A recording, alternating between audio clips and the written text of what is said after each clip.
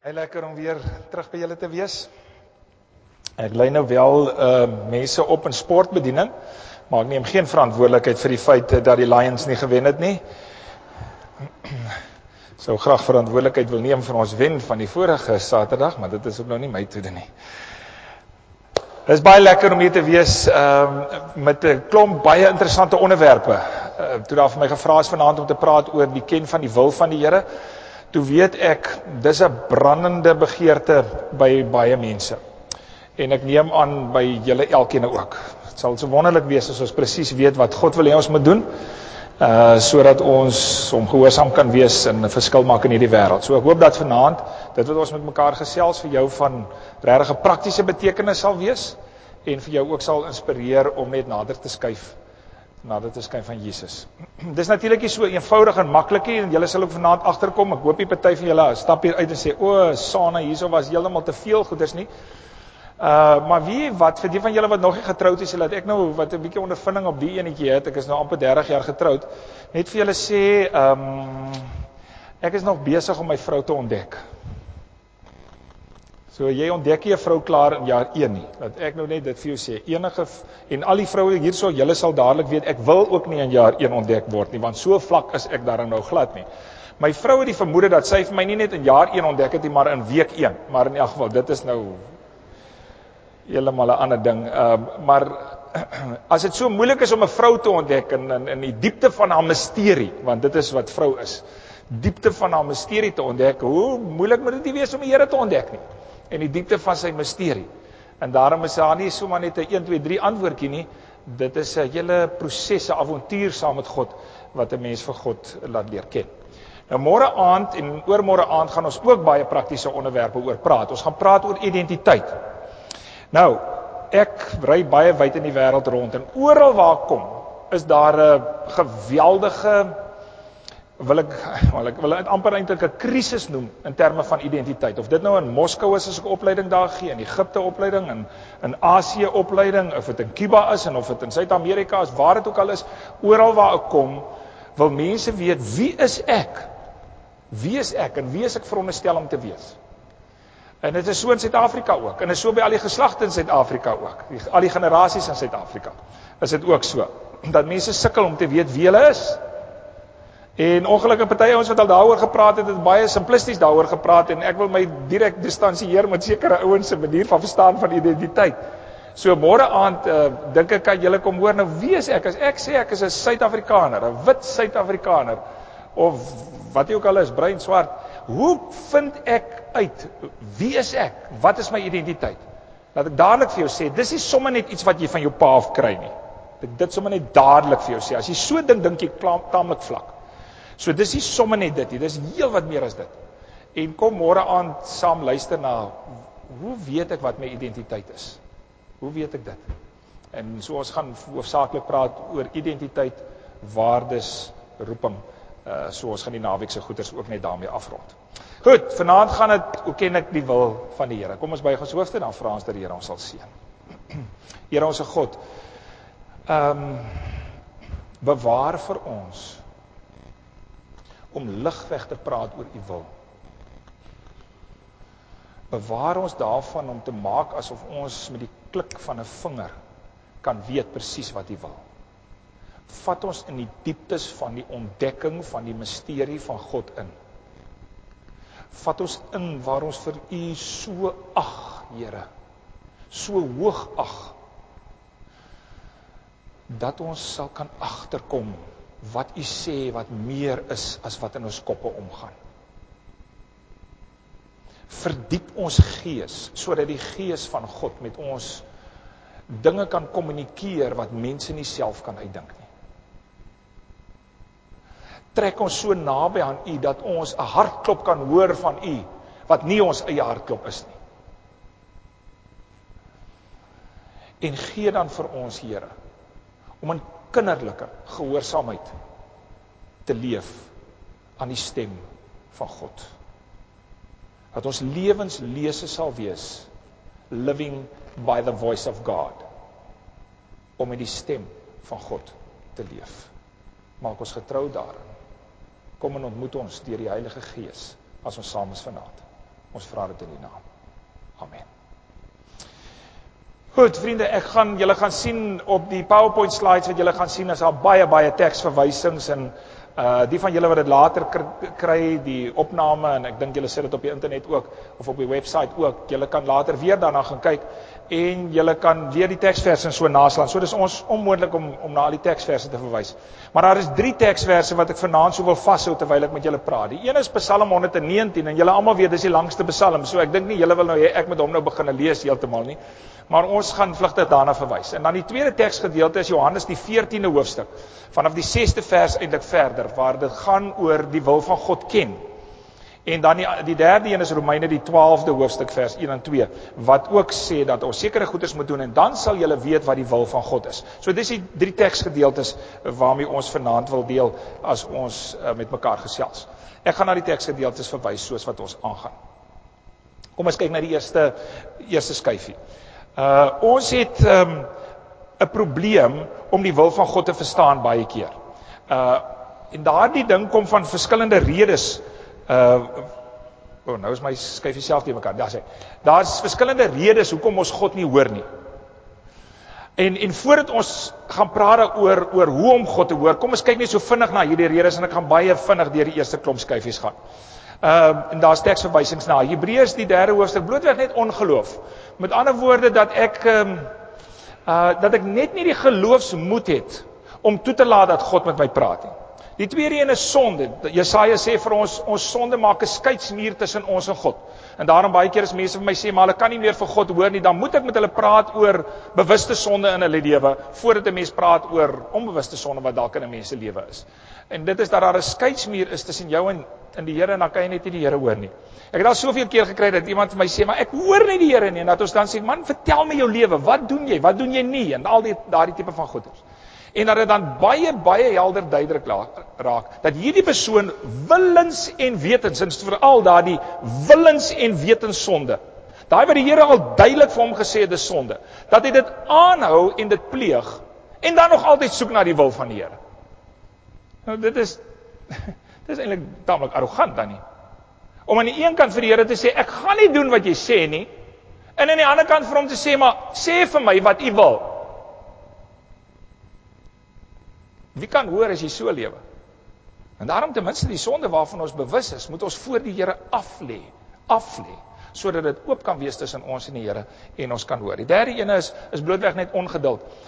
Oor Saul word daar geskryf in 1 Samuel die 13de hoofstuk, dat hy net nie op die Here gewag het nie. Samuel het vir hom gesê wat hy moet doen, hy het geweet wat hy moes doen, maar hy wou net nie op die Here wag nie. En baie keer hoor ons nie die Here nie, want ons wil nie op hom wag nie, ons is te ongeduldig, en daarom doen ons eie ding, en dan is ons op 'n verkeerde plek waar ons hom nie meer kan hoor nie, omdat ons weggehardloop het van sy teenwoordigheid af. Volgende een is ongehoorsaamheid. Deuteronomium sê dat ons moet luister na God en gehoorsaam dit wat hy sê.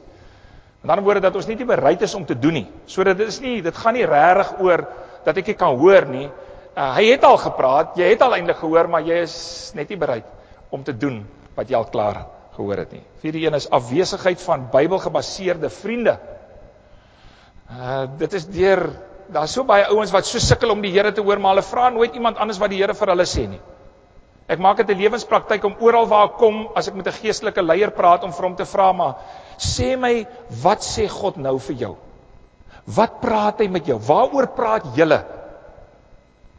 Wat is op jou hart in terme van God? Sodat ons saam kan ontdek wat die wil van God vir ons lewe is.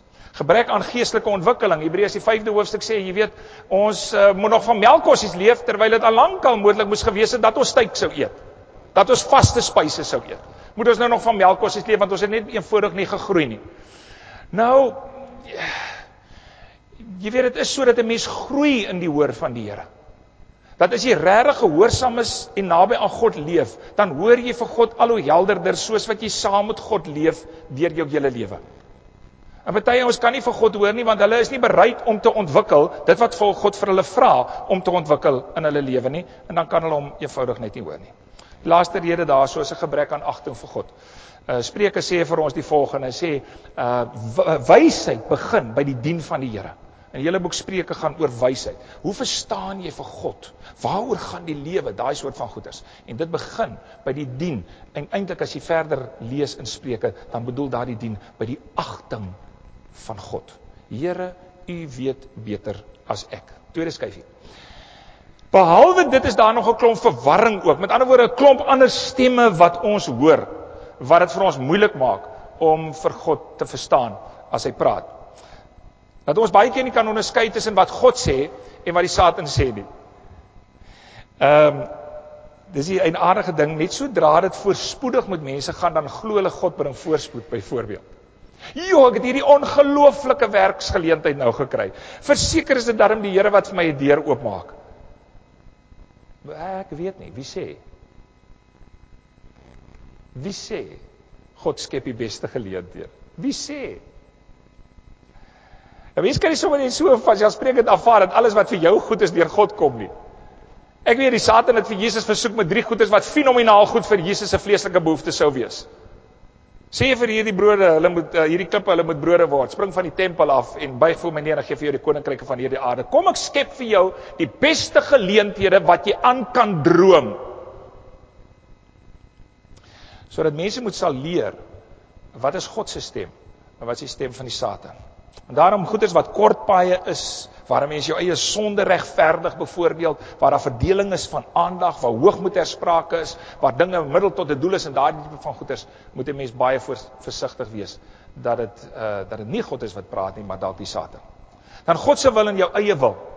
Ek het al baie vir mense gesê, jy weet as jy God se wil verstaan, skryf op 'n papiertjie, ek wil en ek moet. Dubbelpunt. En dan voltooi jy dit. Ek wil wat en ek moet wat. Vat jy 'n groot pen en jy trek dood ek wil. En dan gaan doen jy wat jy moet. Dan gaan doen jy wat jy moet. En die kans dat dit die Here se wil is baie beter as wat jy gaan doen dit wat jy regtig wil. Derde ene. Dat ons die onderskeid sal hê tussen ware en valse profete. 1 Johannes die 4de hoofstuk sê vir ons dat aan die einde van daar sal valse profete wees. En daar is baie valse profete. Daar is baie mense wat dinge sê, wat is 'n ware en 'n valse profeet? Die verskil daarin sê die Ou Testament vir ons, Jesaja vir ons is die volgende. Hulle sê dieselfde ding. Maar die valse profeet sê, die Here sal jou seën, wanneer hy vir jou moes gesê het, die Here sal jou vervloek as jy dit doen. Of hy sê, die Here vervloek jou, wanneer hy moet sê, die Here sal jou seën. So die valse profeet sê, die regte ding op 'n verkeerde tyd. As 'n mens nou so kan stel. Die regte ding op 'n verkeerde tyd. Dit was my skokkend, om in Suid-Afrika predikant te wees oor die vorige klomp dekades, en te hoor hoe ander mense preek, en dat hulle vir mense troos verkondig, terwyl hulle moes wakker maak. Toe maar, die Here se genade, terwyl hulle moes sê, die Here se oordeel. En ek kan nou verduidelik nie van lank gelede af nie, maar sommer kort gelede, wanneer die Here vir my sê vir die mense, as julle dit en dit doen, sal die oordeel van God oor julle wees. Weet jy hoe hardloop die kerk leeg as mens dit doen? Weet jy hoe rebelleer mense, as God iets sê wat teen hulle eie wil is? Weet jy hoe stry mense, as 'n mens iets verkondig van die woord van die Here, wat nie algemene praktyk geraak het by ons mense nie? En daarom sal ons moet soek na die mense wat bereid is om te sê wat God sê, ongeag of mense dit wil hoor en of hulle dit nie wil hoor nie. Dan die onderskeid tussen God se stem en sommer die wêreld se stem. Die wêreld se waardes wys vir jou wat die stem van die wêreld is. Die wêreld staan vir krag. Ons staan vir swakheid. Ons staan vir diens. Die wêreld staan vir regte. Ons staan vir die kruis. Die wêreld staan vir sukses. Ons staan vir betekenisvolheid. Die wêreld staan vir verstand. Ons staan vir wysheid. Die wêreld staan vir beplanning, kopdinge. Ons staan vir die stem van God. Ons moet agterkom wat die verskil is tussen die stem van die wêreld en die stem van God. En dan wat verwarring ook verskaf is die doen van goeie dinge in plaas van die doen van die regte ding. Baie mense is besig om die goeie dinge te doen, maar hulle is nie besig om die regte ding, die een ding wat God wil hê hulle moet doen te doen nie. Die naweek het ons nou daaroor gepraat. Hoe ontdek ek wat is God se droom vir my lewe? What is God's purpose for my life? Hoe ontdek ek dit? Dis die regte ding, om jou lewe daarvan vol te maak. Begin van die naweek het mense gesê, maar ek weet nie of ek vir God kan hoor nie. Aan die einde van die naweek, omtrent almal net gesê, maar ek weet wat die Here wil hê wat ek moet doen. Ek het die stem van God gehoor. Nou weet ek wat die regte ding is om te doen. Baie keer hoor mense die volgende skyfie, nie die Here nie, omdat ons harte eenvoudig net nie voorberei is vir die stem van die Here nie. En dit sê Matteus die 13de hoofstuk vir ons.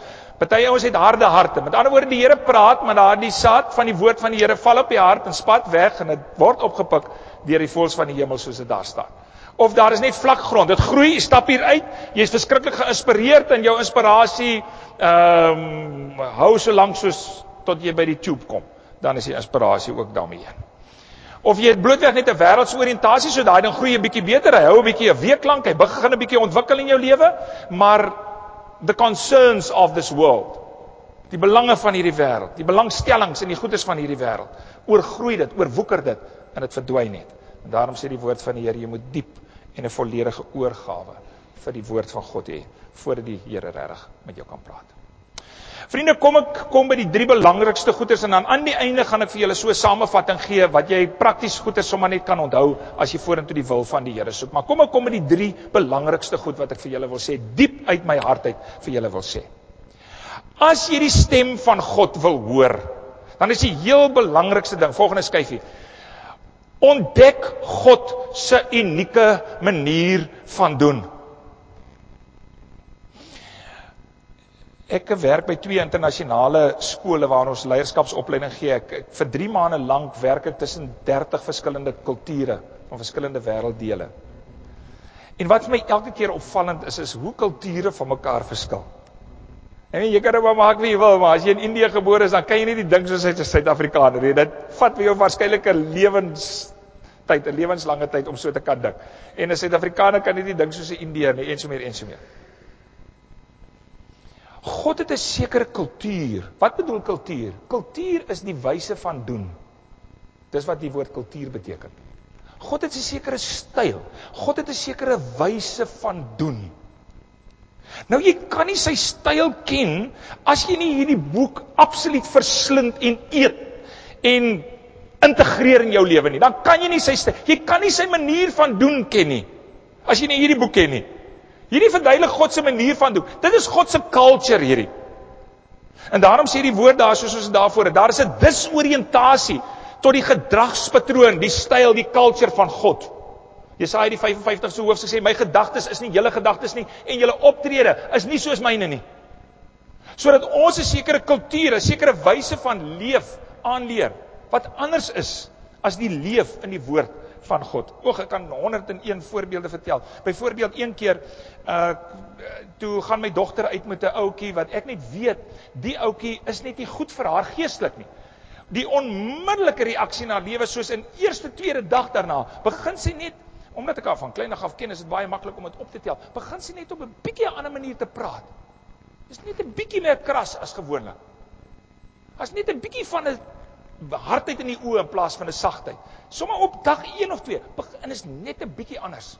En ek kom agter die ding is glad, hoegenaamd nie reg nie. En ek sê toe vra my, jou liewe bokkie, pappa is baie lief vir jou, en pappa wil net sê vir jou, toe jy nog vir my klaar vertel het hoe hierdie verhouding nou begin het, wil pappa sê hy het verkeerd begin.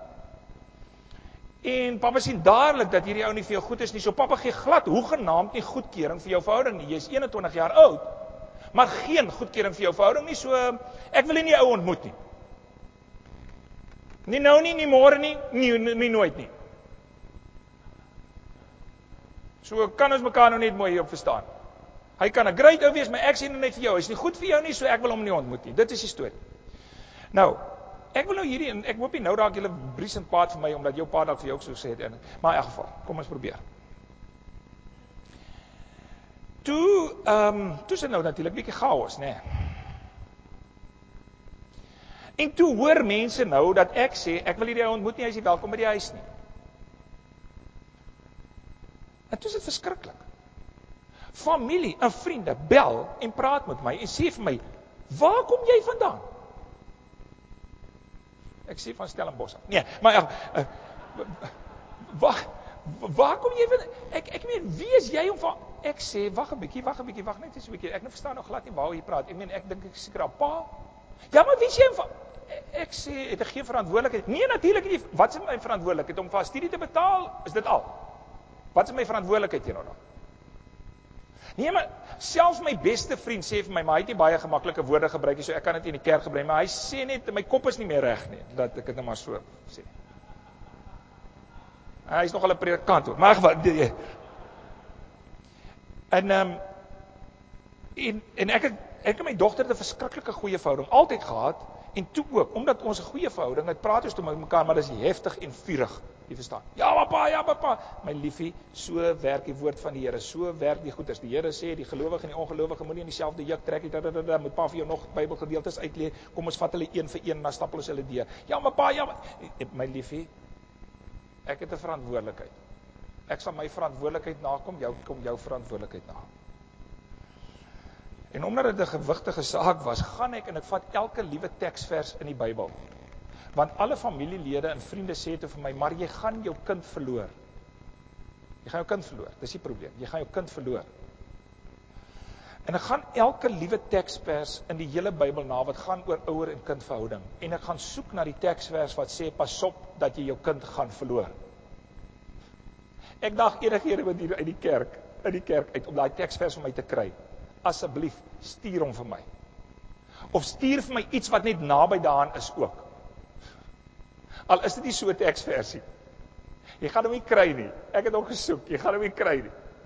En hoe ek elkeen bestudeer staan dan net die verantwoordelikheid wat jy het om die beginsels van die woord van God, jou kinders groot te maak met vermaning en tug.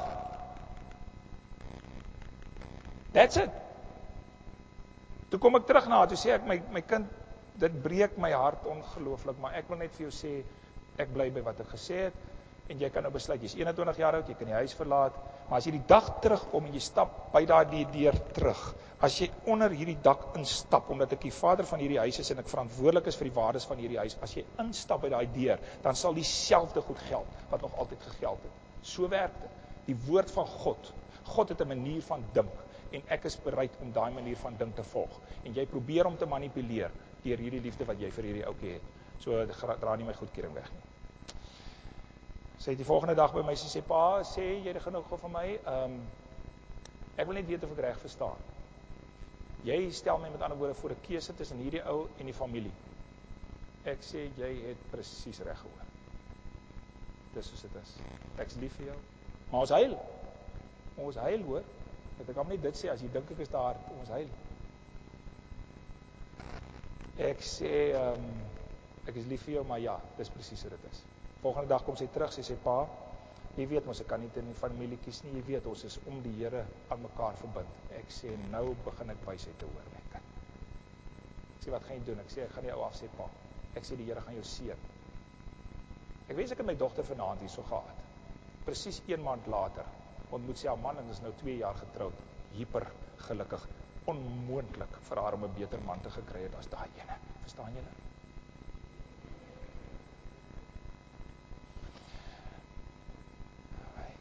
Jy moet God se styl leer ken uit sy woord uit.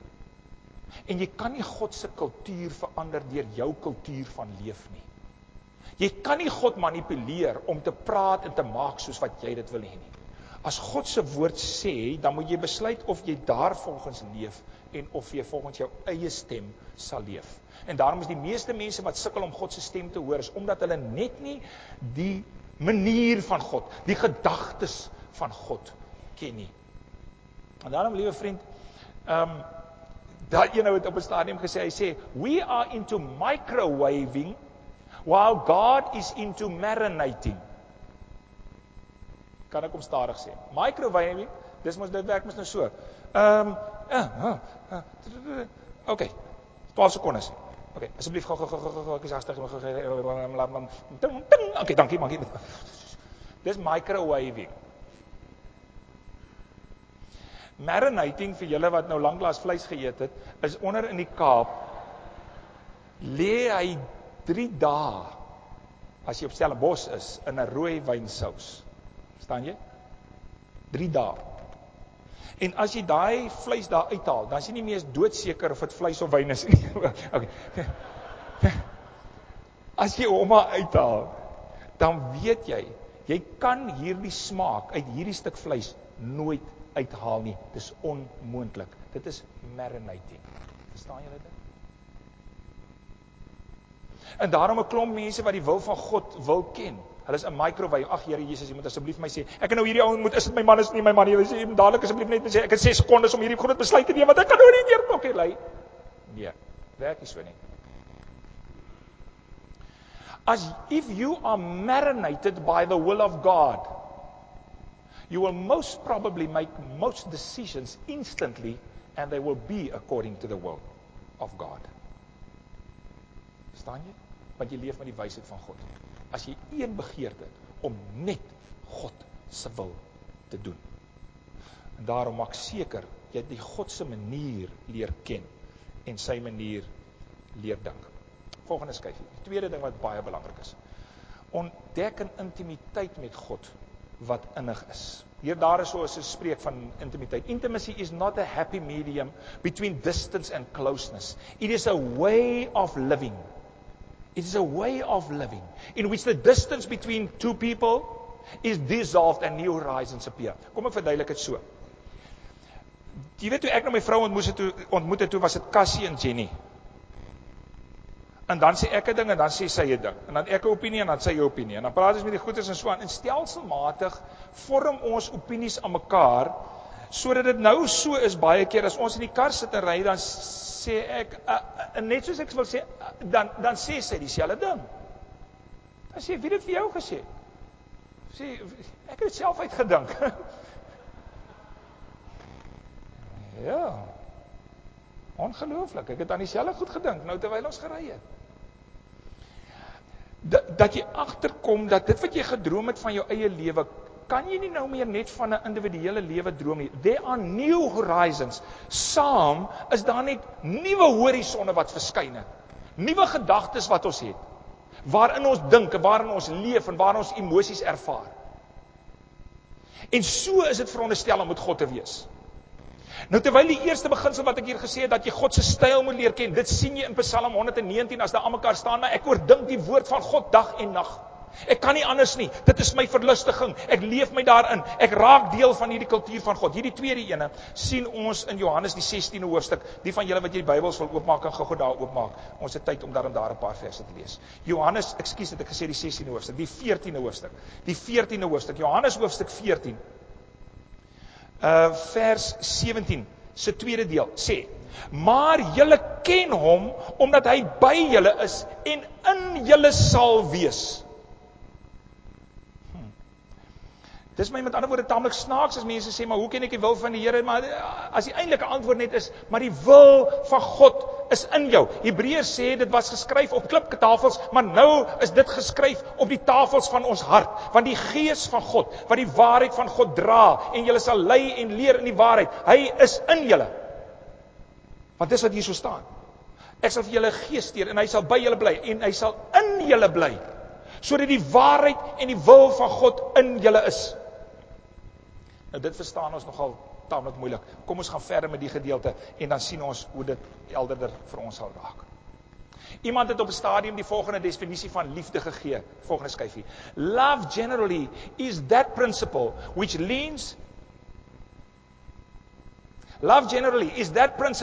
leads one mortal being to desire and delight in another. Daai deeltjie weet julle net. One mortal being to delight in another. Daai enetjie, daai stukkie is baie maklik om te verstaan. And reaches its highest form in that personal fellowship, and luister nou net hier, in which each lives in the life of the other and finds his or her joy in imparting himself or herself to the other and in receiving back the outflow of the other's affection unto him or herself. Such is the love of God. Die ou wat julle hierso sien, sy naam is Cassie Carstens volgens die boeke. My waarheid sê Kasparis Carstens volgens die boeke. Dis die ou. Maar dis nie Cassie Carstens van 'n 20-30 jaar terug nie. Nie eers amper nie. Want in die liefde met my vrou sien julle hier te gelykertyd en hoor julle te gelykertyd uit my hart uit. Cassie en Jenny praat. Ag nee, julle weet niks waarvan ek nou praat. Ek kan julle nie baie goed sien nie, maar dit wat ek kan sien is absolute totale onkunde wat ek sien uitstraal van daai kant.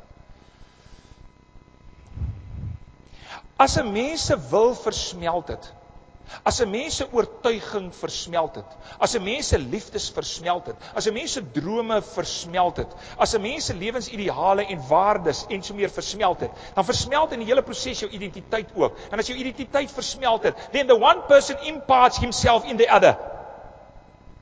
En dan as ek praat en as ek dink, dan kan ek nie meer dink net soos wat ek kan dink nie. Ek moet kan dink en ek dink soos wat ek en Jenny kan dink en saam dink. En dieselfde gebeur met my nabye vriende. En dieselfde gebeur met my kinders. So hier sien julle Cassie Karstens, Almarie, George en Jenny en Abongile en dan nog van my nabye vriende, Gys en Chris en so aan. En as julle my hoor praat, dan hoor julle praat because there is something of them imparted in me.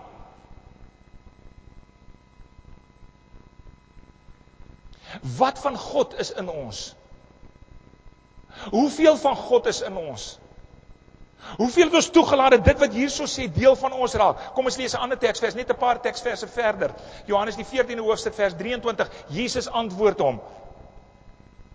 En kyk nou net wat die vraag is. Dit was Judas, nie Judas Iskariot, die ander ene. Hy vra vir Jesus: "Here, hoekom dit dat u aan ons gaan openbaar en nie aan die wêreld nie?" En dan sê Jesus antwoord hom: "As iemand my liefhet, sal hy my woorde ter harte neem. Dit sal hier in die binneste kern van sy lewe gaan bly. En my Vader sal hom lief hê. En ons sal na hom toe kom. Ons, ek en die Vader, sal na hom toe kom. En ons sal by hom woon." Kom ons kyk na die volgende skyfie wat dit bedoel. In 'n sekere vertaling staan die volgende daar sê: "I will make my home or make your home in me just as I make my home in you." So daar sal 'n eenwording word, 'n versmelting word van mekaar. En daarom sê die volgende gedeelte: "In close relationships, our reputation, identity, future destiny, calling, joy, disappointments, needs fulfillment, desires, dreams, blessing and curse is shared with the other person." Die ongelooflike ding gebeur, dat God, wat die God is, almagtige God van die hemel en aarde is, hy het besluit om ons God te wees, ons sy volk. Hy het besluit om in ons te woon deur sy gees, sodat sy gees in my woon, sodat hy in my is en ek in hom. Dis die amazingste ding in die 1 Johannes brief reg aan die einde. God in ons en ons in God. Dat God neem vir sy rekening my reputasie, my identiteit en al daardie tipe van goeders. Maar gee homself en giet homself ook in my in, sodat ons een kan wees. He makes his home in me and I must make my home in him. Kom ons kyk na die volgende skyfie. Hoe gebeur dit? Deur 'n verweefdheid van belange en optrede wat deur 'n liefdesoorgawe aan sy woord geskied.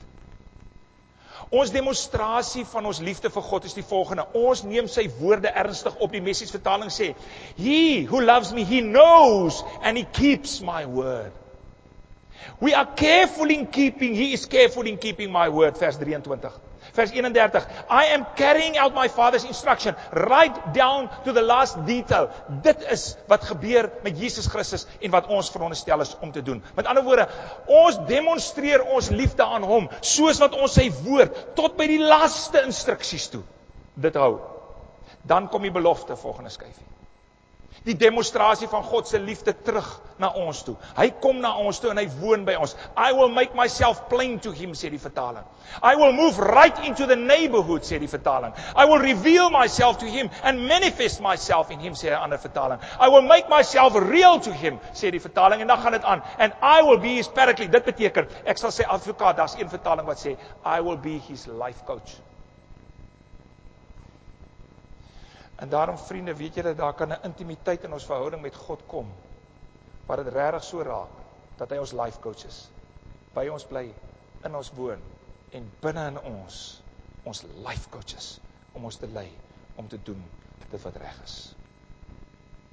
Die derde, wat ek vir julle wil sê is, as ons God se wil ken, dan moet daar 'n prysgawe van jouself, aan 'n beter bedoeling, die bedoeling van God vir jou lewe kom. A surrender of yourself to a better dream for your life. So ontwikkel ons 'n lewenstyl van gehoorsaamheid. Kom ons kom by die laaste skyfie wat ek vir julle wil wys. Nou kan jy maar daai skyfie druk soos wat ek daar deur daai skyfie praat. Iemand het een keer vir 'n oom gevra toe hy op 'n sekere boot in 'n hawe ingevaar het, oom, hoe is dit moontlik dat jy wat die skeepskaptein is, elke keer deur hierdie baie nou gangtjie wat daar is na die hawe toe, sloepie wat daar is na die hawe toe, dat jy elke keer gemaklik in hierdie hawe invaar terwyl dit vir ander mense so ongelooflik moeilik is.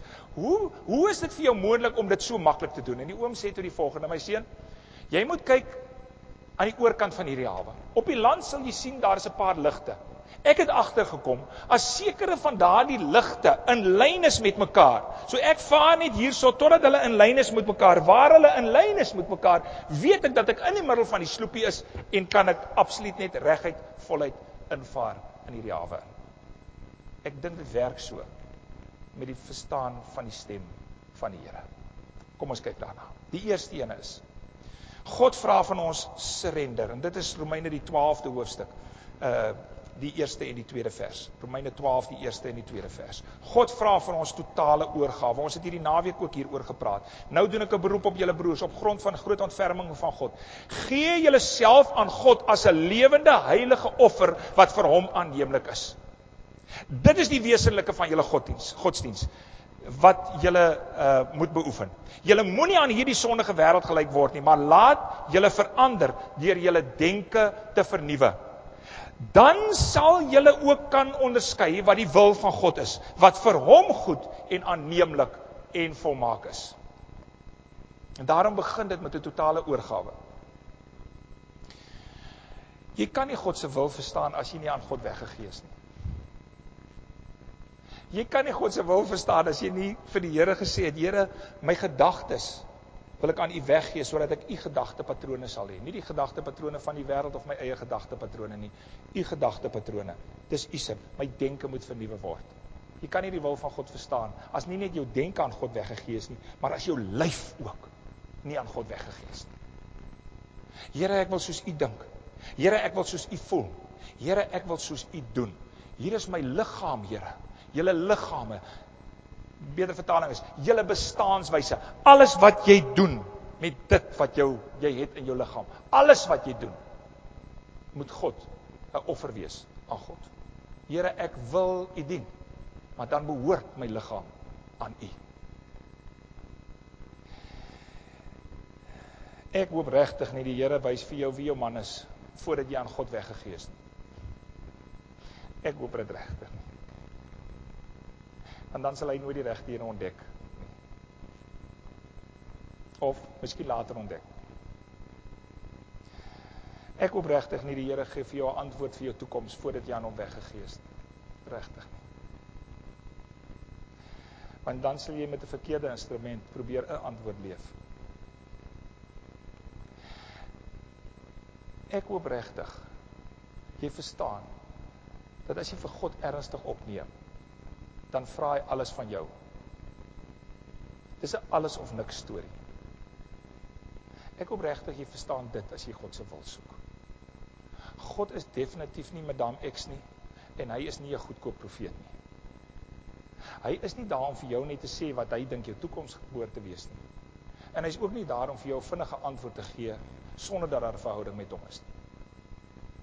Kan julle dit enigstens voorstel, dat ek dalk 'n kind sou hê, een van die kinders wat ek het, wat sê, pa, ek stel nie belang in 'n fantastiese verhouding met jou nie, al wat ek net weet is, ek het partykeer antwoorde nodig, partykeer antwoorde vir wiskundesomme, partykeer antwoorde vir adreskunde, partykeer antwoorde vir my sport, so al wat ek nog gaan doen is, ek gaan kom, en terwyl jy in jou kantoor sit, gaan ek by jou kantoor kom klop, en gaan die deur oopmaak, ek gaan my vraag vra, en ek wil hê jy asseblief in 6 sekondes, vir my die antwoord moet gee, en dis al wat ons bereid sal wees, om met mekaar te praat.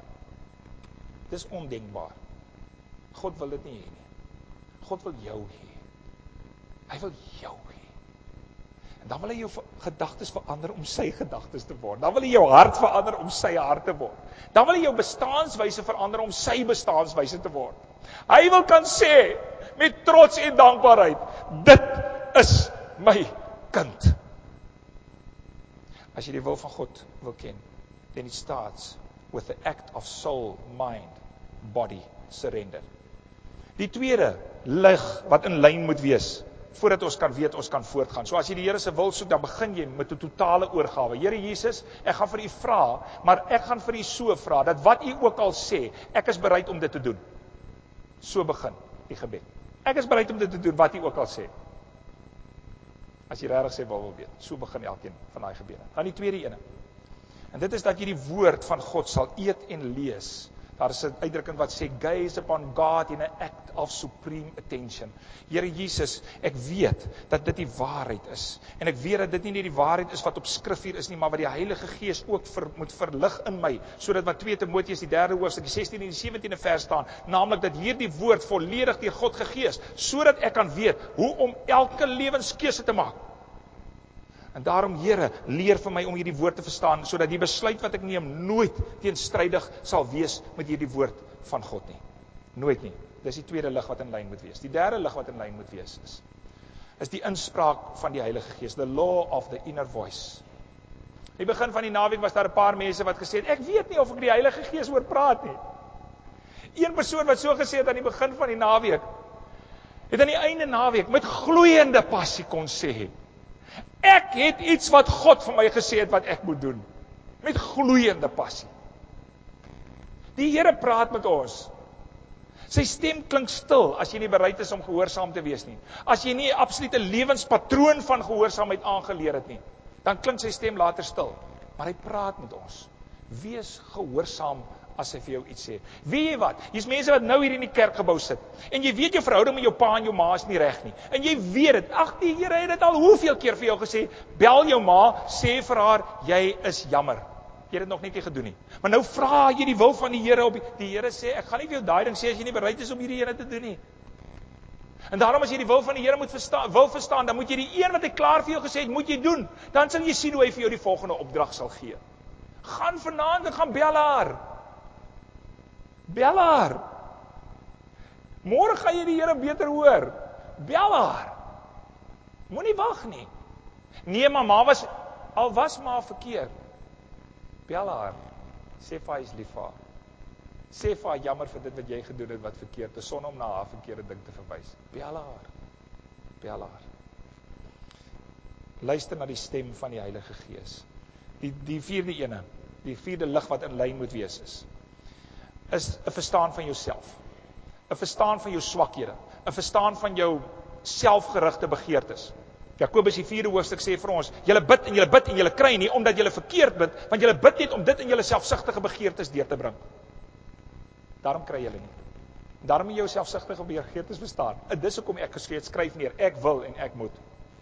Jy moet weet wat is die ding wat jy van nature waarskynlik sou kies. En vir daai ding moet jy versigtig wees. Want die vlees staan teen die gees, sê die Bybel. En hierdie twee stry teen mekaar, sê Galasiërs. En daarom kan julle nie doen wat julle wil nie. Staan dit. As 'n mens jou lewe aan God oorgegee het, dan behoort jy aan God. En dan kan jy nie doen wat jy wil nie. Daarom, liewe vriende, die grootste keuses wat ek in die lewe gemaak het, en dis hoekom ek soveel lewensvreugde nou het.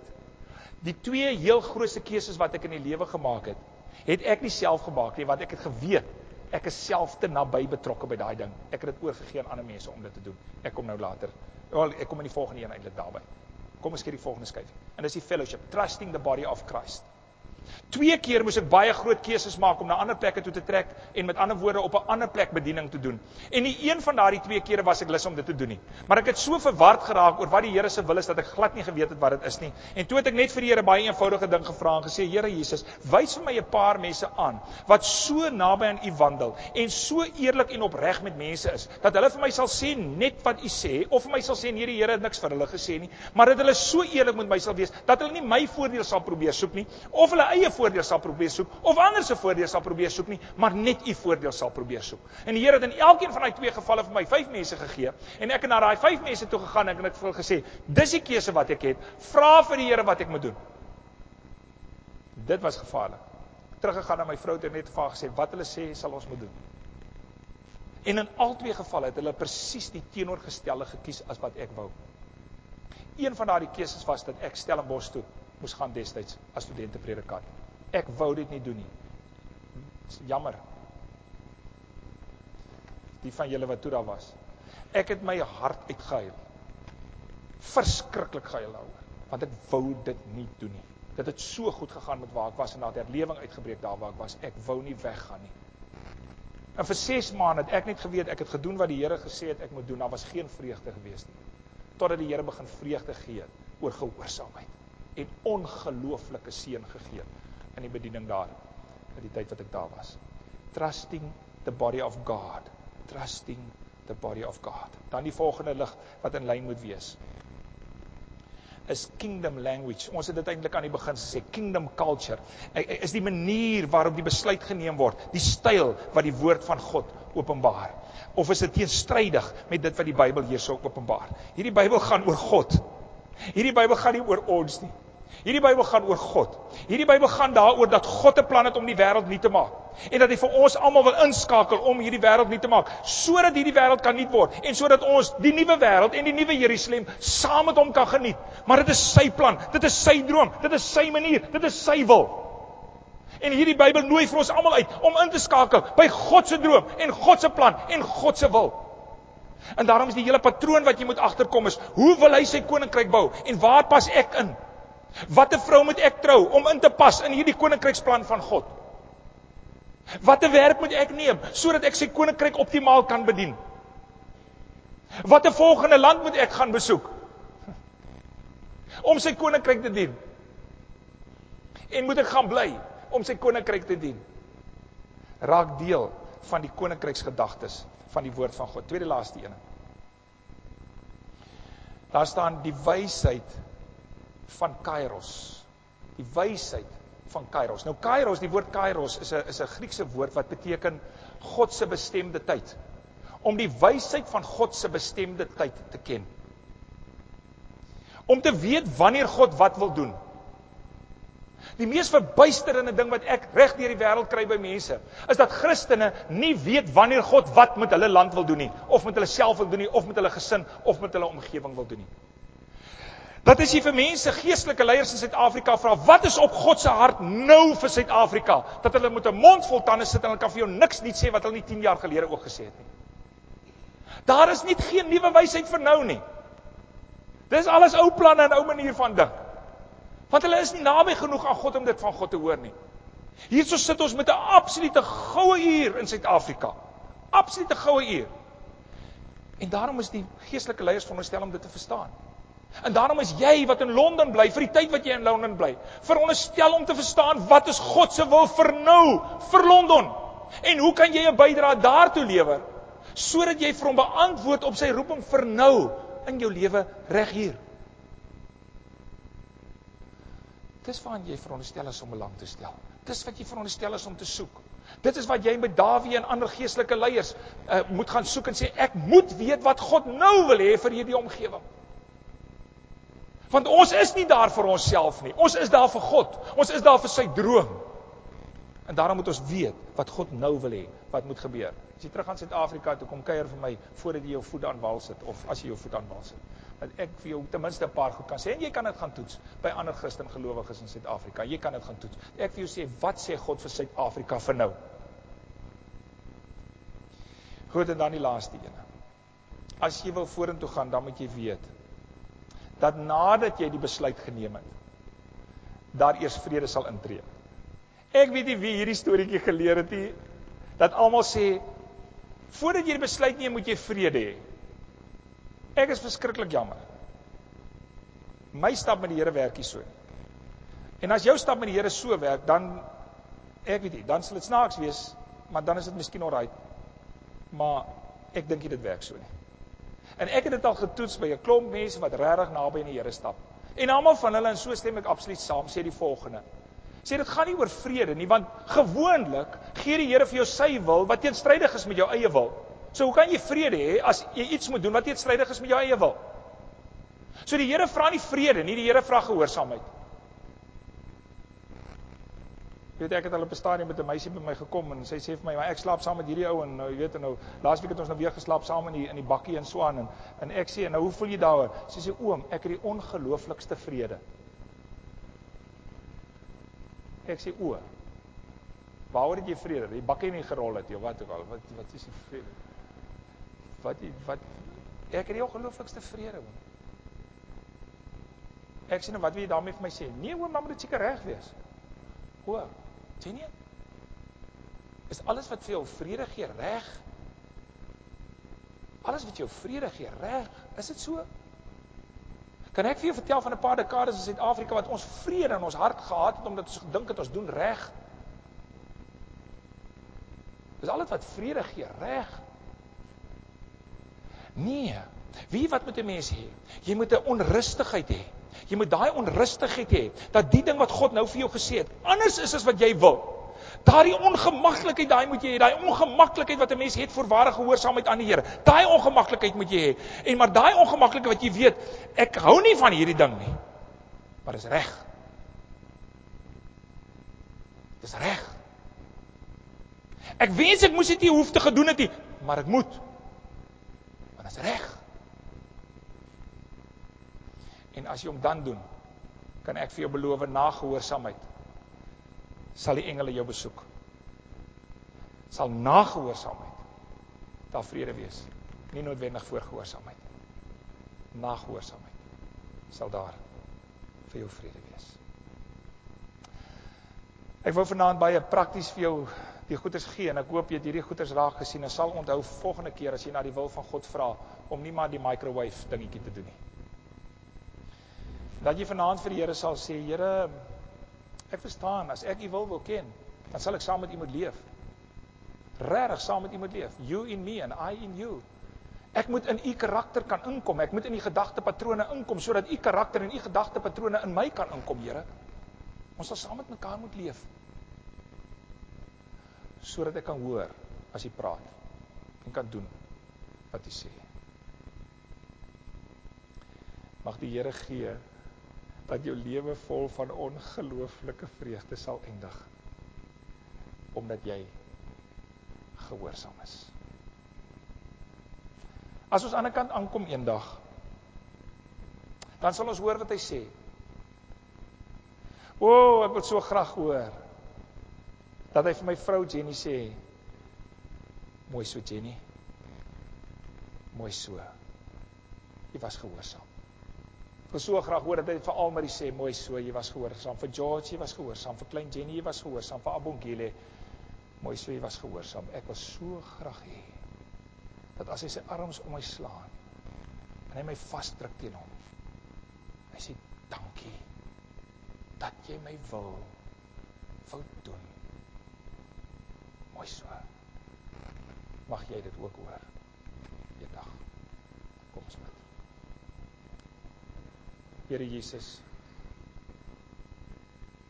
ek wil vir u vra dat u 'n intimiteit tussen ons en u sal ontketen, Here, wat alle ander intimiteite te bowe gaan. Ek wil vanaand vir u vra, soos daardie een seun die eendag gevra het, Here Jesus, wil u nie nader aan my kom leef as my hemp nie? Wil u nie nader kom leef aan ons as die nabye verhoudings wat ons het nie? Ook die liefdes wat ons het vir sekere goed nie? Kom lewe naby aan ons, Here. En hou ons vas, sodat as u asemhaal, ons dit sal kan hoor. As u sug, ons dit sal kan hoor. As u bly is, ons dit sal kan weet. As u passievol is, ons passievol sal raak. As u in aksie wil kom, ons in aksie sal kom. Asseblief, Here, leef naby aan ons. Ons vra dit in u naam.